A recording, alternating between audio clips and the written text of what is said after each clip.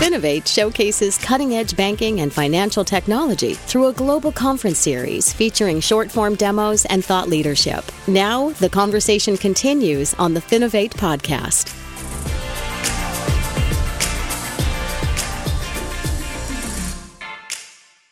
Hello and welcome to another episode of the Finovate podcast. Joining me today, we have Soraya Randhawa, the head of omnichannel experience at Informa FBX.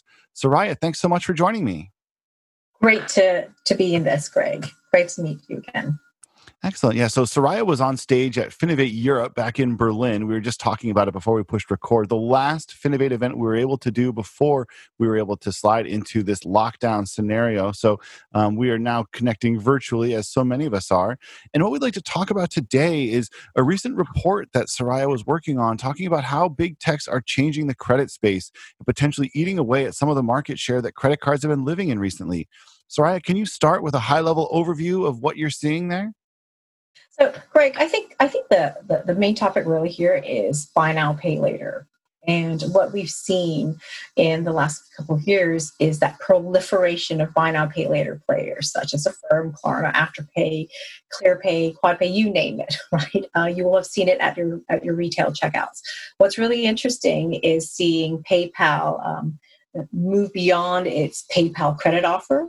Right, is seeing Amazon offering installment payments at the point of sale or even at product pages. So that's what we're really seeing in terms of big tech moving in. The most interesting aspect for me is actually understanding the number of consumers who are engaged in this space. So in a survey by Ascent, which are part of Motley Fool, what they've noted recently this year that over a third of U.S. consumers have used a buy now, pay later service. So we're starting to see changes in consumer interaction with financial providers, with fintechs and big tech. So this is something that we should be keeping track of and understanding a little bit more. Yeah, no, that's really fascinating. I mean, a third of Americans doing anything is always noteworthy, especially if there's something in the fintech space. And it's really interesting to see, obviously multiple ideas of where this shift in behavior could come from. But certainly the proliferation of the availability of the technology is got to be a piece of it. And so one thing which I thought was really interesting in the writing which I saw on your part was this idea that the big tech companies are actually in a better position than a lot of banks to capture this emerging, buy now, pay later ecosystem. Can you talk a little bit about why that is? Well, I think the answer is that it's all about the context, right? So where are consumers?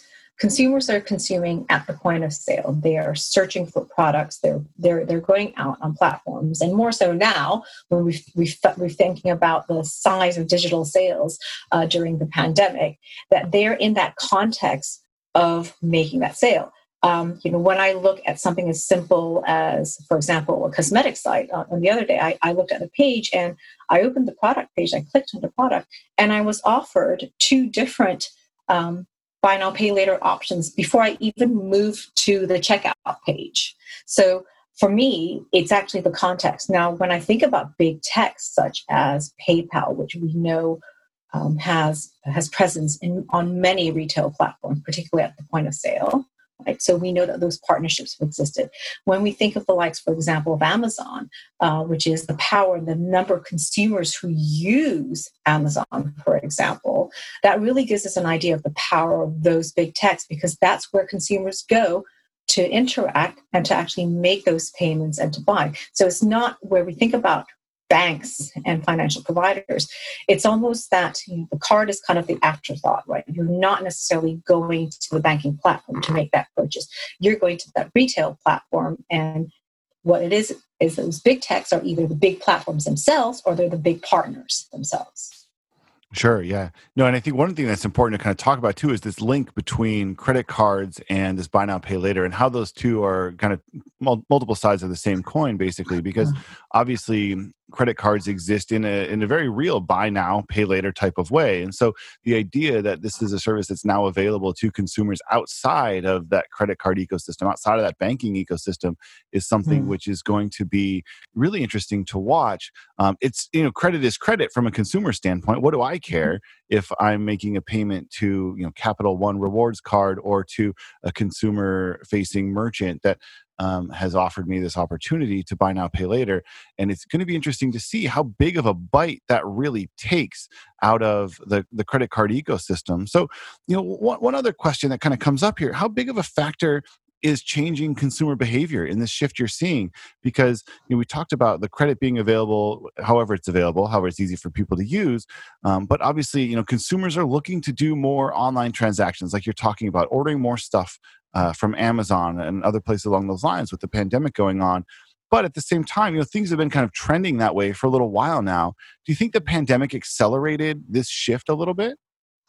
Absolutely. I think what digital offers is the consumer a greater visibility on potential options and potential payment options that they have. When I say that the consumer served up these options at the point of sale or even before the point of sale, what it really is for me is almost like a fragmentation of lending here. So you now have more options in terms of how you want to pay or where you want to pay. So I mentioned two options that was offered to me on a product page. On another experience where I ended up at the checkout page, I was offered 6 different payment options in terms of what I wanted to do. So there's a great degree of choice in what consumers can do.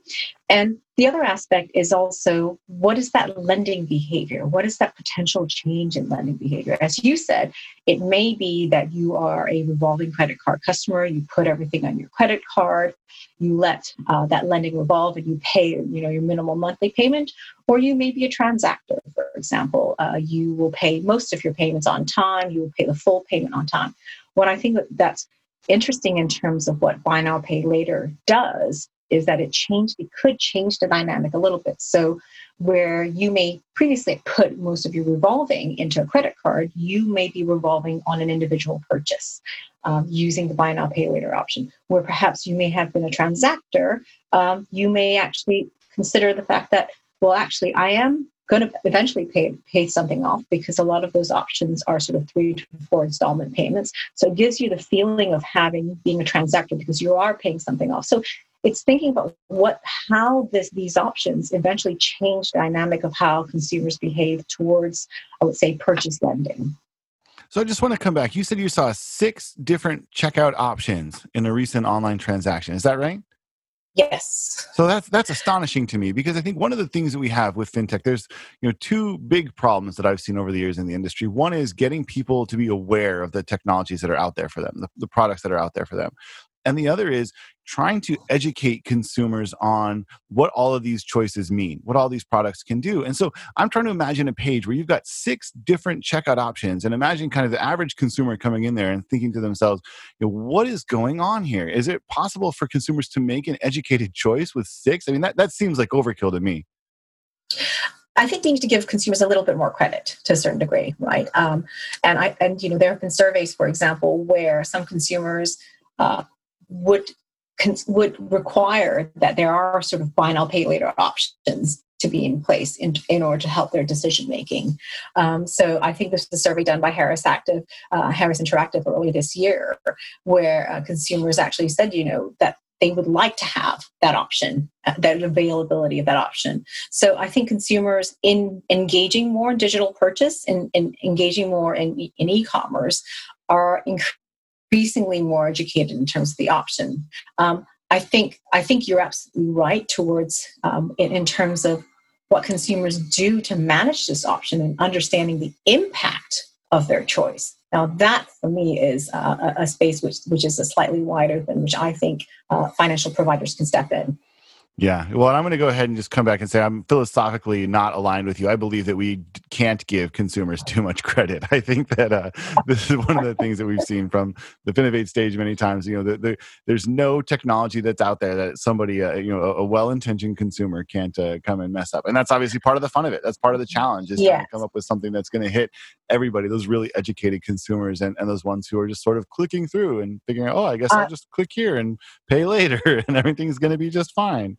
I would agree with that. Right. For me, it's more the consequences. And I think the result would be in terms of, what does regulation do in this space? Sure. And for me, that's the biggest one to watch for all of us. Yeah. Yeah, well, so let's turn we have a couple minutes left here, so let's turn towards something else. I think a lot of our listeners are probably curious about what traditional lenders and card issuers can do to compete as this shift continues to take place. What advice do you have for those groups who are interested in kind of defending their turf a little bit as we move forward here? So I think traditional lenders are already in the space. Some of them are. So we had Markets Pay this year partnered with JetBlue so that they could be in the space in terms of purchasing tickets. We have American Express Pay Small, where they already started doing that, enabling some of the customers with selected partners, merchants, to be able to pay using installment payments. And today we heard from My Chase plan, where customers can actually select a transaction following the purchase and actually purchase an installment. So we can see some of the lenders already reacting. Another great example is Westpac in Australia, which is now partnering with Afterpay and to include them within their open banking platform. So we can see them reacting. Other ways is also incentivizing consumers to sort of continue using cards with better loyalty and reward programs, really, a key pillar of credit card usage. And I think the final thing, I'm kind of alluding to what we talked about last, which is, what can we do to help consumers? Right? So I do think the future will be thinking about how providers, whether it could be an aggregator, whether it's a financial provider, can offer personal financial management, right, to manage buy now, pay later. So if you think about how Wells Fargo helps customers manage their recurring transactions and subscriptions, why not help customers manage their risk, their cash flow, and their risk with the various buy now, pay later purchases that they would have made. If I had a sort of a magic ball, I'd probably look at it, what's the future? Could there be an AI plugin, where you're sitting at a product selection stage and you're really then thinking about, and someone offers you the best buy now, pay later purchase option when you're using, when you're at the checkout page. So I think there are a lot of different options that consumers could be helped with. For me, this is kind of a new unmet need that has been created with the proliferation of buy now, pay later. So I think there are a lot of things that financial providers can do. Yeah, I think certainly there's opportunity for creativity. And when you have a shift in consumer behavior, when consumers are basically telling the industry, this is a service that we want, this is a product that we want, and they clearly are. That's what the data is suggesting. And I think, to your earlier point, this is only going to be something that continues to get more popular. So it'll be really interesting to see where those opportunities are for traditional financial services providers to get involved, where there's opportunities for new fintech to get involved. I love that idea for the AI play, that kind of aggregator. And I also think there's always an opportunity for someone to come in and act as a trusted resource, somebody who can provide unbiased advice to help keep their customers safe and happy and make sure they understand the implications of when they click that button and what it actually means. So, a couple of different ways for companies to get a piece of this. And it's going to be just fascinating to watch how this trend continues to evolve. So, Soraya, thank you so much for taking some time to chat with me today. I really appreciate it. Thank you. It was an absolute pleasure, Greg. Till we can meet next time in person. Hopefully that's coming up soon. The Finovate podcast is produced by Informa Connect in association with Provoke.fm Media. Check out Finovate.com for information on Finovate's upcoming shows and to learn how you can get involved. The discount code Finovate Podcast will save you 20% on tickets to all of our events. And you can email us at info@Finovate.com for information on sponsoring, speaking, or demoing. Thanks for listening.